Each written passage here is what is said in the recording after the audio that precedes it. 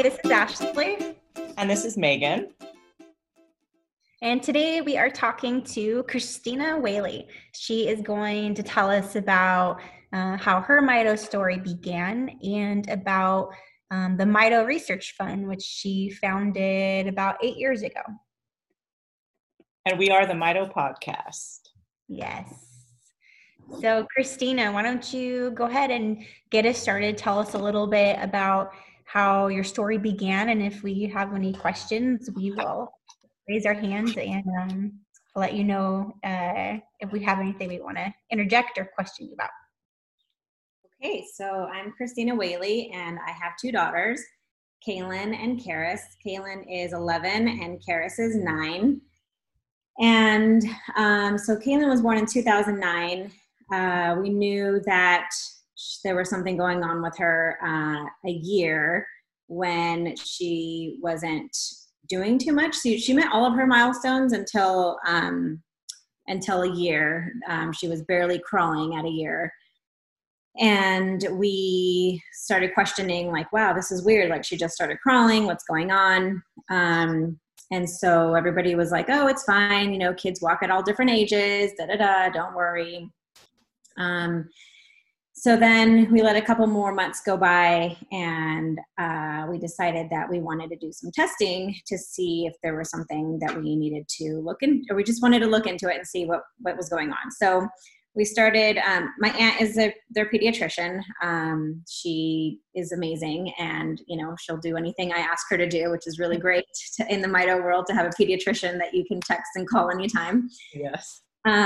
So anyway, I asked my aunt, and she started us with little tests here and there, about just different things, and we weren't finding anything. It took us about a year. So when Kaylin was 2.5, she was diagnosed with cerebral palsy. They saw some stuff in her brain, some white matter in her basal ganglia. Oh no, sorry, that happened later. Okay, sorry. That was later. Okay, but before that, we did have a brain MRI, and they did see some abnormalities. And she was just diagnosed with cerebral palsy. And at that time I was like, okay, so that's a diagnosis. We've been looking for this. This is what's going on with her. She's not walking. She's, barely babbling and stuff. And so, I don't know, for some reason, I just kind of kept on looking for another answer. At this time, I was pregnant with my second daughter. When Kaylin turned 2, we still had just the one diagnosis of cerebral palsy, and she was still not walking. Anyway, I had my second daughter, Karis. They're exactly 2 years apart, almost to the day. And so she's 2 years old. I have my new baby, and at 2.5 years old, we just kept looking and trying to find out what was going on. I knew that there was something more, because when one doctor told me that cerebral palsy just means that there's just something wrong with her brain, it doesn't mean it isn't a diagnosis where, to me, this is what he said. He just said it's not a diagnosis to where it's like, this is what's wrong with her, and like, there just wasn't a reason why she would have cerebral palsy. He just said cerebral palsy just means that she's got something wrong with her brain. And I was like, okay, but why? And he's like, well, that's the other diagnosis part of it. And so we decided to go to Children's. We were seeing our doctors through Sharp. They just weren't very helpful, and actually terrible, to be honest. So we started going to doctors at Sharp. We saw a neurologist there, at Children's, and he kind of pointed us toward the Mito direction. We knew about mitochondrial disease already because of just such a weird coincidence. So my in-laws have been fundraising for mitochondrial disease research for 20 years. And because of my mother-in-law's good friend had a daughter who passed away 20 years ago of mitochondrial disease. And so they've been helping her fundraise every year. for it. So we knew about mitochondrial disease. It was never in our radar because it's so rare that we just never would have thought that that would have been it. So we decided to go to this doctor. He did a test. He ran a panel, and he found out that Kaylin has mitochondrial disease. She has NARP, neuropathy, ataxia, retinitis pigmentosa. And so she was 2.5 when we actually got that diagnosis.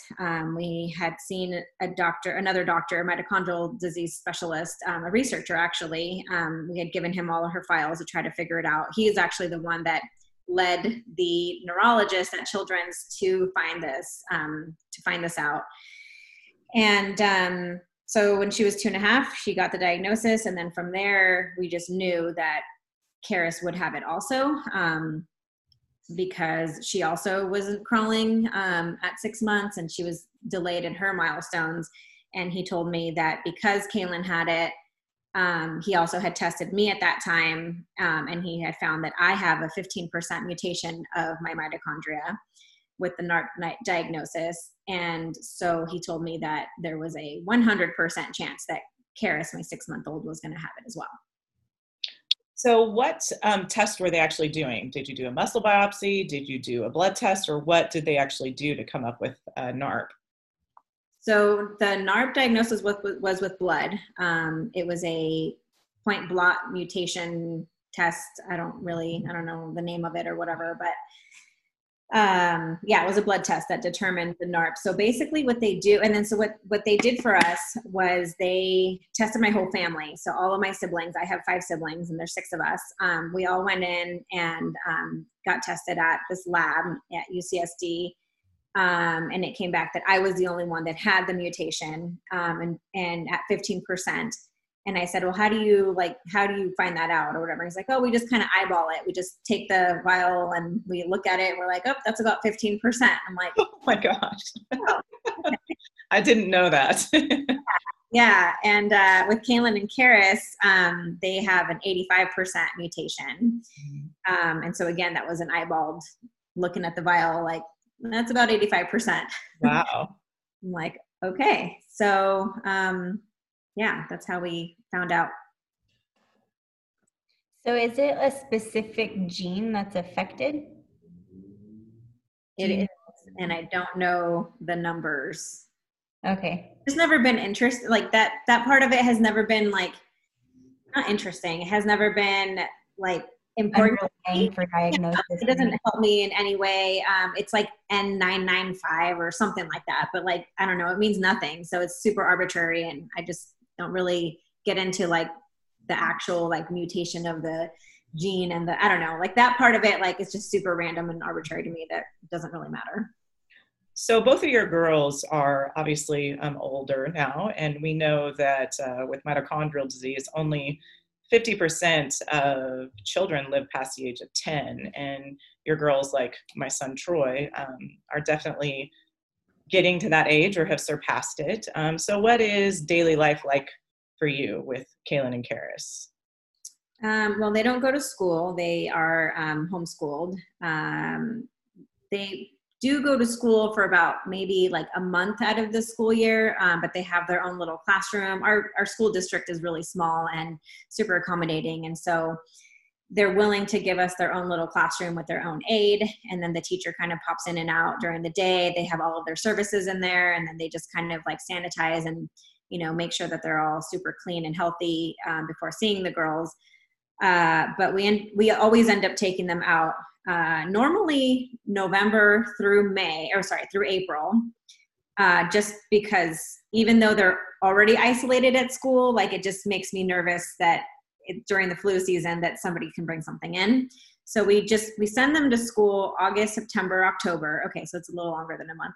August, September, October, and then they go back like at the, middle of May or June. So they kind of go to school about 4 months a year. It's just split up weird. But at this time, we are home full-time. My husband's a stay-at-home dad. And they have services come to the house. We have PT, OT, speech. They have their own personal trainer. They also go to equestrian therapy. And yeah, so daily life is at home. They have a really awesome therapy room that we got through Make-A-Wish, and special rooms for special kids. And it's really perfect for them because they have their own space to be able to run around or not run around, crawl around and play and just enjoy life. And they have a really awesome turf area that they're enjoying right now, actually. And yeah, so daily life for them, I mean, they're used to being homebound. They like being here. They're best friends. They never fight. They love each other so much. And they are just perfect little angels, and really enjoy life. So in 2019, you had both a, without a better way of saying it, like a really hard year, but also a really great year. Can you go into a little bit of both with what happened that caused you guys to go to the hospital, and then any supplements that you started since the hospital that has shown to help give any improvement? So every year they, like I was saying, they go to school up until about November. And unfortunately, the last 3 years, the reason why we stopped going to school in that month was because one of them got hospitalized. So they both go to the hospital every year. Well, one or the other. It's actually, they've never both been there in the same year, which is good. But one or the other of them will go to the hospital every year around November, December, January, regardless of them being in school or not. Somehow they contract the flu every year. And this year in October, early October, Karis got, well, no, actually, it wasn't even the flu. So she got a cold in like August or September. No, it's like September. So like in September, she got a cold and it lasted a long time. She was kind of, I don't know, fine. And then we just kind of noticed that her energy kept decreasing since then, since September, early September. And that whole month, we just noticed that she was different. And then she got to the point to where she stopped crawling. So baseline, both of my daughters can crawl. They don't walk independently. And she stopped being able to crawl. She just was super, super weak. And we took her into the hospital and they told us that she was acidotic. She was in the hospital for about a week and they were just trying to get her lactic acid levels under control and hydrate her. So she was super hydrated, and they just said she was just acidotic. So that's why she was in the hospital. And so then we were there for about a week. We got discharged on a Wednesday. And that night, so we got discharged in the morning, and that night we were at home and she was kind of breathing weird. And then I just kept thinking like, God, why is she breathing so weird? Like, what's going on? Like, I know she's hydrated. We just left the hospital. We were there for a week. They discharged us today. Like, why is she acting so weird?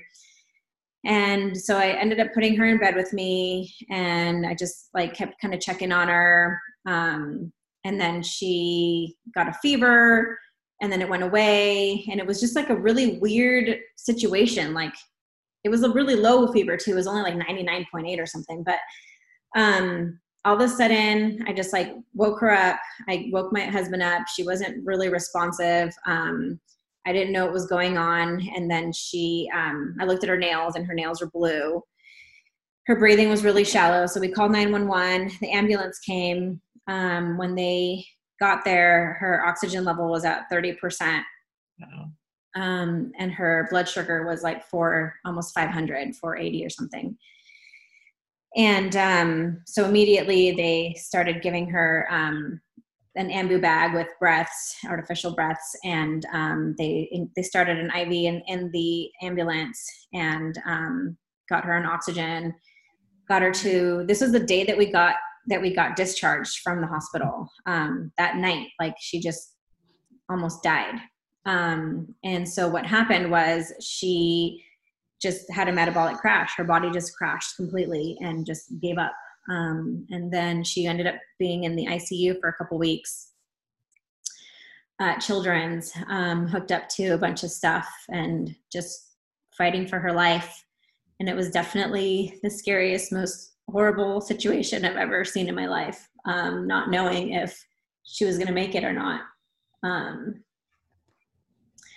For no reason. There was no reason for it. She had a cold like a month before that. Like nothing happened for her to have a metabolic crash. Like she didn't have a flu. She didn't, like nothing happened. Like how does this just happen out of nowhere to a perfectly like normal 9-year-old with mitochondrial disease? Like, I don't know. I feel like it just came out of nowhere. And it definitely shouldn't have happened the day that we got discharged from the hospital.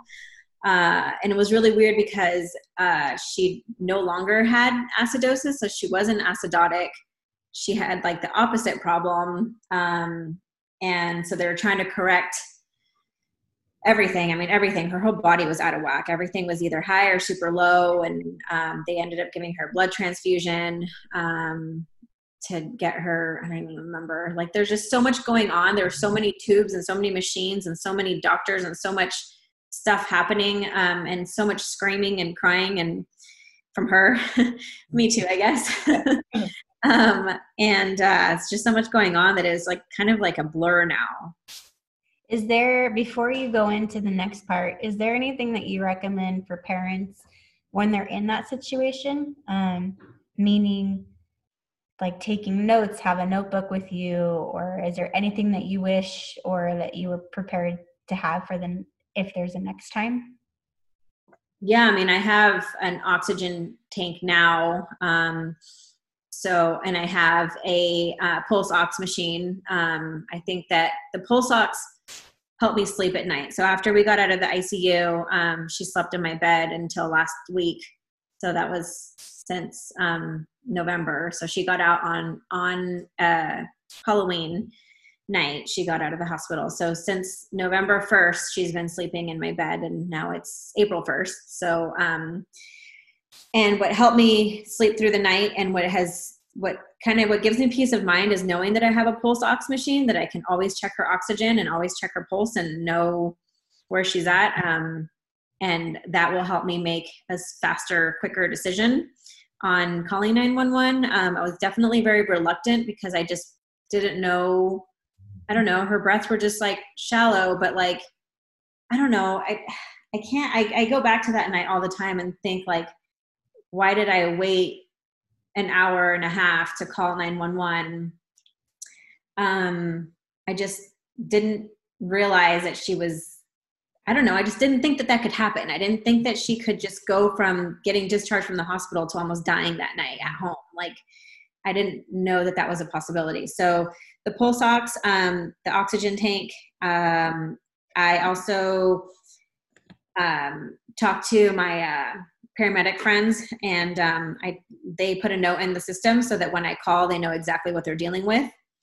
And so they put in there that I have 2 children that are nonverbal with mitochondrial disease. They also put in there, my house is a little bit hard to get to. We live in the guest house of my in-laws property. And so when the ambulance came, they were down at their house and they needed to come up to ours. And so they parked down there, and then they ended up walking up the driveway, which took longer. So yeah, a lot of those kinds of things. So sending in that information to the paramedics in Alpine, where I live, is going to be helpful, hopefully, for them. I have an ambu bag now, so that if I ever notice that her breathing is shallow, I can, give her artificial breaths myself, and knowing, how to use that. I have a glucose monitor, so I could check her blood sugar if I ever have a question. So yeah, I mean, I feel a lot better now having all of these resources at home, kind of like a little mini ER, just to kind of keep her, or to check just for my own peace of mind if I think that anything's off. And also so that I know to call an ambulance sooner. Had I had the pulse ox, had I had a glucose monitor, I would have never thought to check her glucose. But I don't know. Now that I have those things, I'm going to be like, check this, check that, whatever, and then let's call. So I do feel more prepared. Well, I think too, we've talked about how this is such having a child with Mito, or even someone who themselves has Mito, it's such a learning curve. So many different things happen, and you learn from those situations, and, you know, your daily norm becomes different, and, you know, different things throughout their lives. And obviously you learn so much from going through that with Karis, and, you know, having those things. I mean, there's been times where we've called the ambulance with Troy and him not being responsive. And it's just, you know, every situation you just learn so much more, because there isn't a lot of guidelines with this, because every child is different. And so, you know, it's definitely, these things are horrific when they happen, and you're, you know, appreciative when they become healthy again, but it's all such a learning experience for everyone. You never know, should I, could have, would have, what would I have done? You know, it's just so hard because you're living in the moment and you don't know what's going to happen. And, you know, for me, it seems, you know, when your child gets sick, it's almost different every time. Or if it is the same, you're thankful, but it seems like new things arise. I know Troy, gosh, he hasn't had a cold or been sick in so long. And it's, you know, I'm so thankful, but it's always fearful. It's like, well, he's 12 years old now. How is he going to respond if he does get sick? You know, as they get older, this is progressive, what's going to happen. So it's just such a learning experience every time you go through these different challenges with them. Yeah. I think it's great to hear all these different experiences and for people to hear them, because I mean, there's a lot. I mean, each story that we tell, there's always going to be a ton of information, and it's going to sound intimidating and scary. And I don't want people to feel like, oh, I need to go buy all these things right now. Yeah. There are things that are going to help you. There are things that would be great if you have them. Like Angie, we did have a glucose machine, but my stepdad just gave it a test. We didn't have a pulse ox machine, but we did use it did check your oxygen and your heart rate at night. We wrapped her up with it. Oh, you can't hear me? You were cutting out a little bit. Oh, okay. Sorry. Yes, remember everyone, we're literally doing this via video chat here. Right. So let me go back just a little bit just to see what you guys could or could not hear. I was just saying that Angie, we had a glucose machine for her, but my stepdad is diabetic, so he had an extra one that he was able to give us for monitoring her oxygen in her heart. We had an outlet, which is really easy to get, and there's socks that go with it. That goes for us. We obviously didn't have to expand much more off of that because we lost Angie. So the socks that we had were perfect for her size. For a child, it's going to be different the bigger their foot. Obviously, you'll graduate from an outlet to something like what Christina is talking about. But don't panic when you hear us talk about all of these different things, because like Megan said, it's a learning process, and every child is completely different, and your experience might be completely different. But these are all great ideas and things to keep in mind, so that you're aware of them. And if you want to go out and get some of these things to help your peace of mind, then maybe write a couple of these things down and talk to your doctor or family about if they have any of this stuff. Mm-hmm. But I want to kind of segue into talking about the new supplement that you started giving the girls, because it's such a positive thing. And every time I see you post, it's always these amazing videos of all of these things that they're doing that they may either have lost the ability to do before, or things that they've never done before that they're doing now. And it's just amazing. Can you share that with us a little bit? Yeah, so we started a couple different supplements while we were in the hospital, not really knowing if it was going to do anything or not. We started creatine. We got a super awesome, well, actually you got it. Thanks, Ashley. Awesome pharmaceutical grade creatine. And we also started the NAC, which is the acetylcysteine.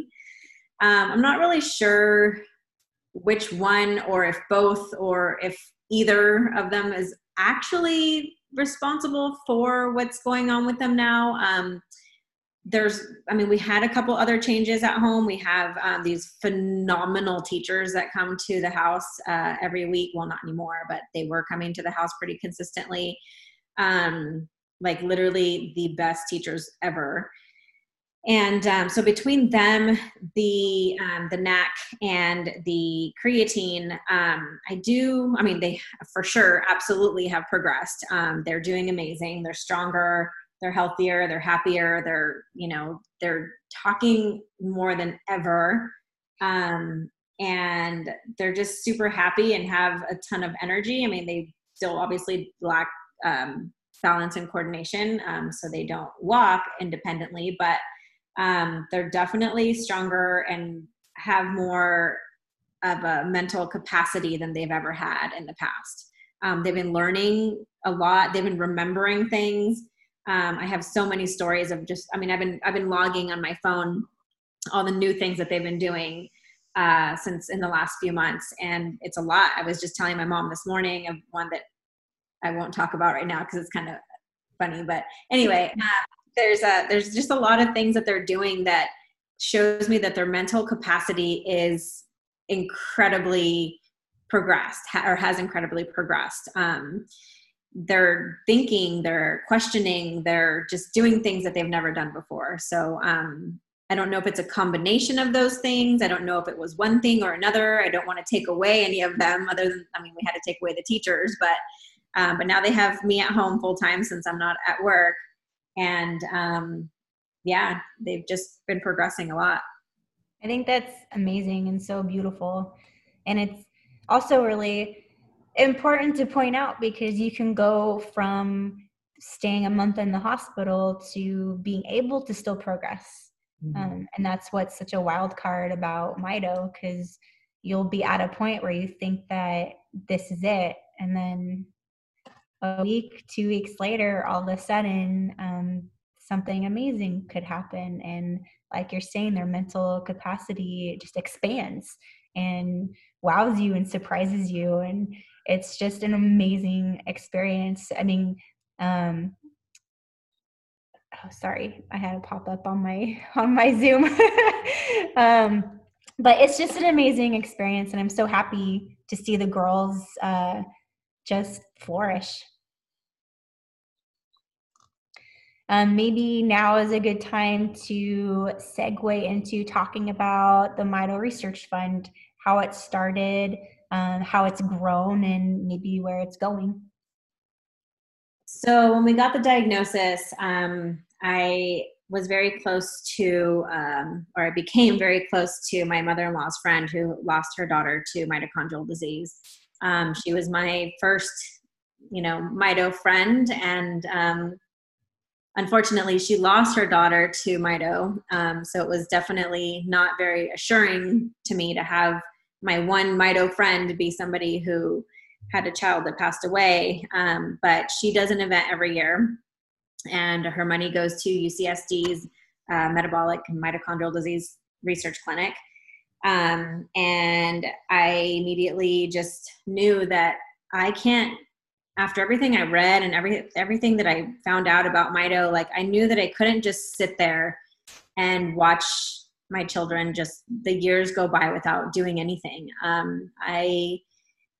I don't know. I'm a fighter. I'm going to question everything, and I'm going to fight for their lives, and I'm going to do everything in my power to save them. So I talked to her, and I talked to the researcher, and I asked him directly. I just said, "Hey, what do you need? What needs to happen for you to be able to work faster or to do what needs to happen in order for my daughters to live?" And he's like, "Well, I just said, what do you need in your lab? Do you need, equipment? What can I do?" And so he said, "Well, I've been looking for somebody to do a walk."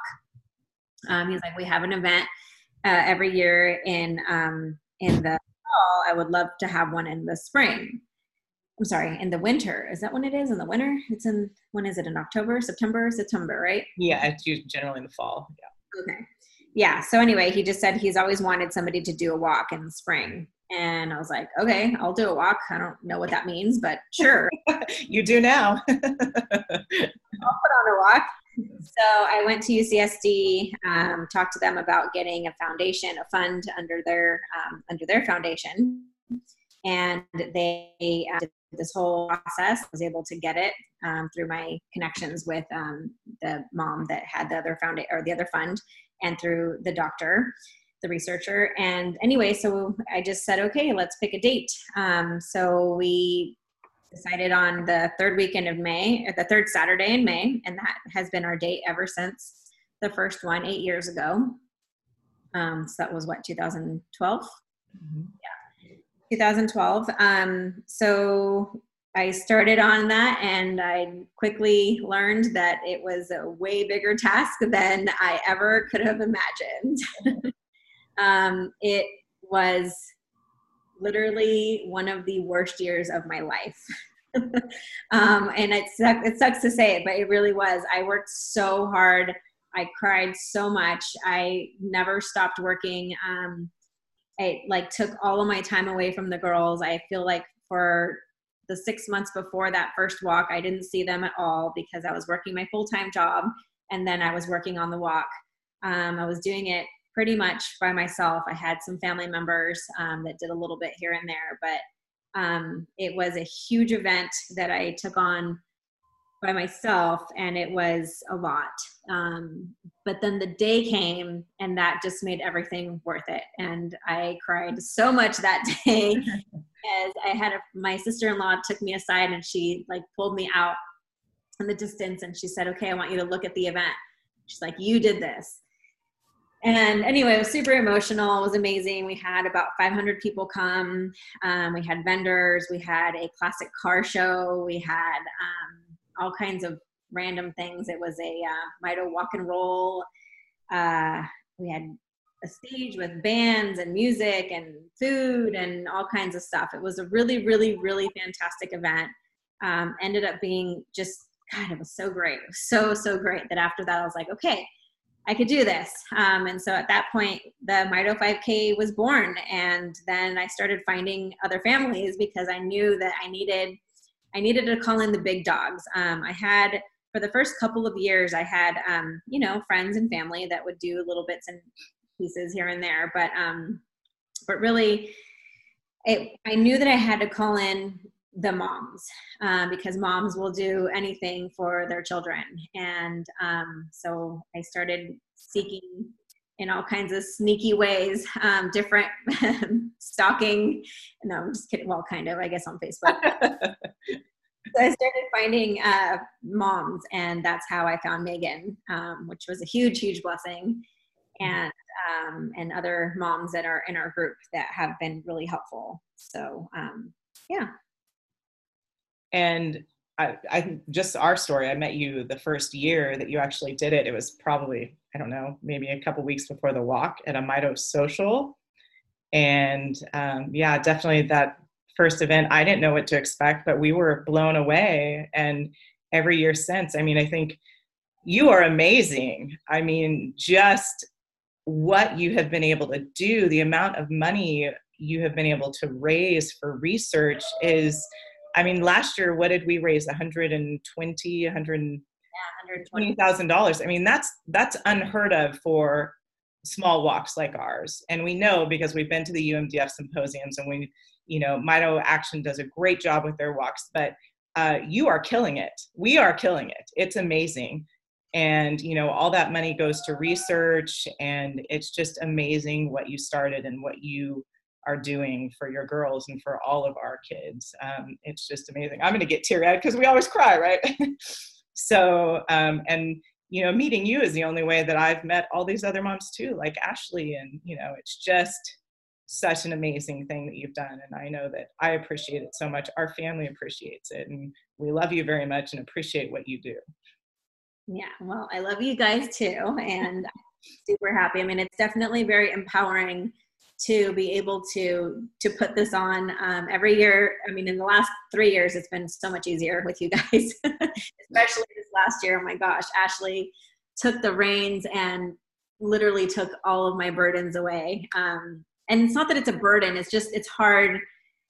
It's hard to do everything for your family, to work full time, and especially as a teacher, because your job doesn't stop when you're done teaching. You know, you take it home and it continues. And so yeah, it's been really, really, really nice to have all of you guys on board helping out with, you know, your parts of the event, and not having it all be on my shoulders, because there was definitely a few years there where I was like, I'm not doing this anymore. It takes up so much of my time. I mean, it's definitely worth it. I mean, I've definitely seen the rewards of putting this on. I mean, that the money goes into this research lab, and it's not only that it's going to the research, but we all of us have that relationship with these doctors and these researchers, and we can reach out to them anytime we want. And, you know, we're raising money for them, and they are very, very appreciative of this money, and they are willing to do whatever it takes to help us. I mean, when we were in the ICU with Karis, the two doctors came in, the researcher and her Mito doctor, and I just like grabbed them both and gave them the biggest hug. And I just said, save my baby. I don't know what you have to do, but save my baby. Do anything you can. And they responded with, okay, we're going to do everything we can. Rest assured that we will not stop until we have done everything we can for her. And that just was, in that moment, I said, every hour, every minute of my fundraising and my awareness building has been made worth it by having them both here, and knowing they're on our team, and knowing that they're going to do every single thing in their power to save my baby. And they would do that for all of us. I mean, they would do that for all of their patients, but it just felt a little bit different. It felt different having the researcher in addition to their Mito doctor in the room with us, reassuring and saying, like, we will do everything. And they said everything outside the box. And that's what's really nice about these two doctors, is that they're opposite. One of them is a very outside the box, and the other one is very inside the box, but they complement each other really, really, really well. And so I feel so safe and secure in having them, and just, they, you know, they even said, like, I'm not really sure that she needs this blood transfusion, but why not? They're like, all it's going to do, it's not going to harm her. So, you know, I know that for sure the Mito doctor told me that the doctors in the ICU questioned him and said, like, her platelets aren't low enough for her to get a blood transfusion. And he said, I don't care. He's like, they're low enough to me. So, you know, that's why he ordered it, which was just amazing, because he was literally just trying everything he could to save her. And I don't know, I know that they would do anything for any of their patients, but it felt different that day. And that's important. That's very important, especially when you have a child in that situation. So, and we probably should wrap this up. So we are all three of us help with the Mito 5K that Christina started. And it's mitoresearchfund.org is what you can actually go to. Unfortunately, because of the situation right now, we have had to do this event virtually this year, but if you've listened to our previous podcasts, you know that we as the Mito community, we are the medically fragile, and this current situation is extremely dangerous for anyone who has Mito. And so we are completely isolated. And so we appreciate people still registering. We appreciate people still donating to this, because we have to find a cure. We have to find a cure for our children. We have to find a cure for the other children and adults out there with this disease. And once again, it's the mitoresearchfund.org, and it's the Mito 5K. And Ashley, did you want to add anything? Just to say thank you for joining us, Christina. We really appreciate you being willing to not just share your own story, but about the Mito Research Fund and how you got started. Because I think like you said, a lot of moms and even dads, they want to do something, they just don't know how to start. And sometimes it's not knowing something, it's just throwing yourself out there and trying to land on your feet, and you will. So thank you for coming and talking to us. We are the Mito podcast. If you have any questions or comments or any suggestions for any future podcasts, please email us at mitopodcast@gmail.com. And you can find us on Facebook. You can find us on Instagram. We love comments. So please send us some. And I think that's it. Yeah, so thank you for listening. And thank you again, Christina. And we will talk to you guys again soon.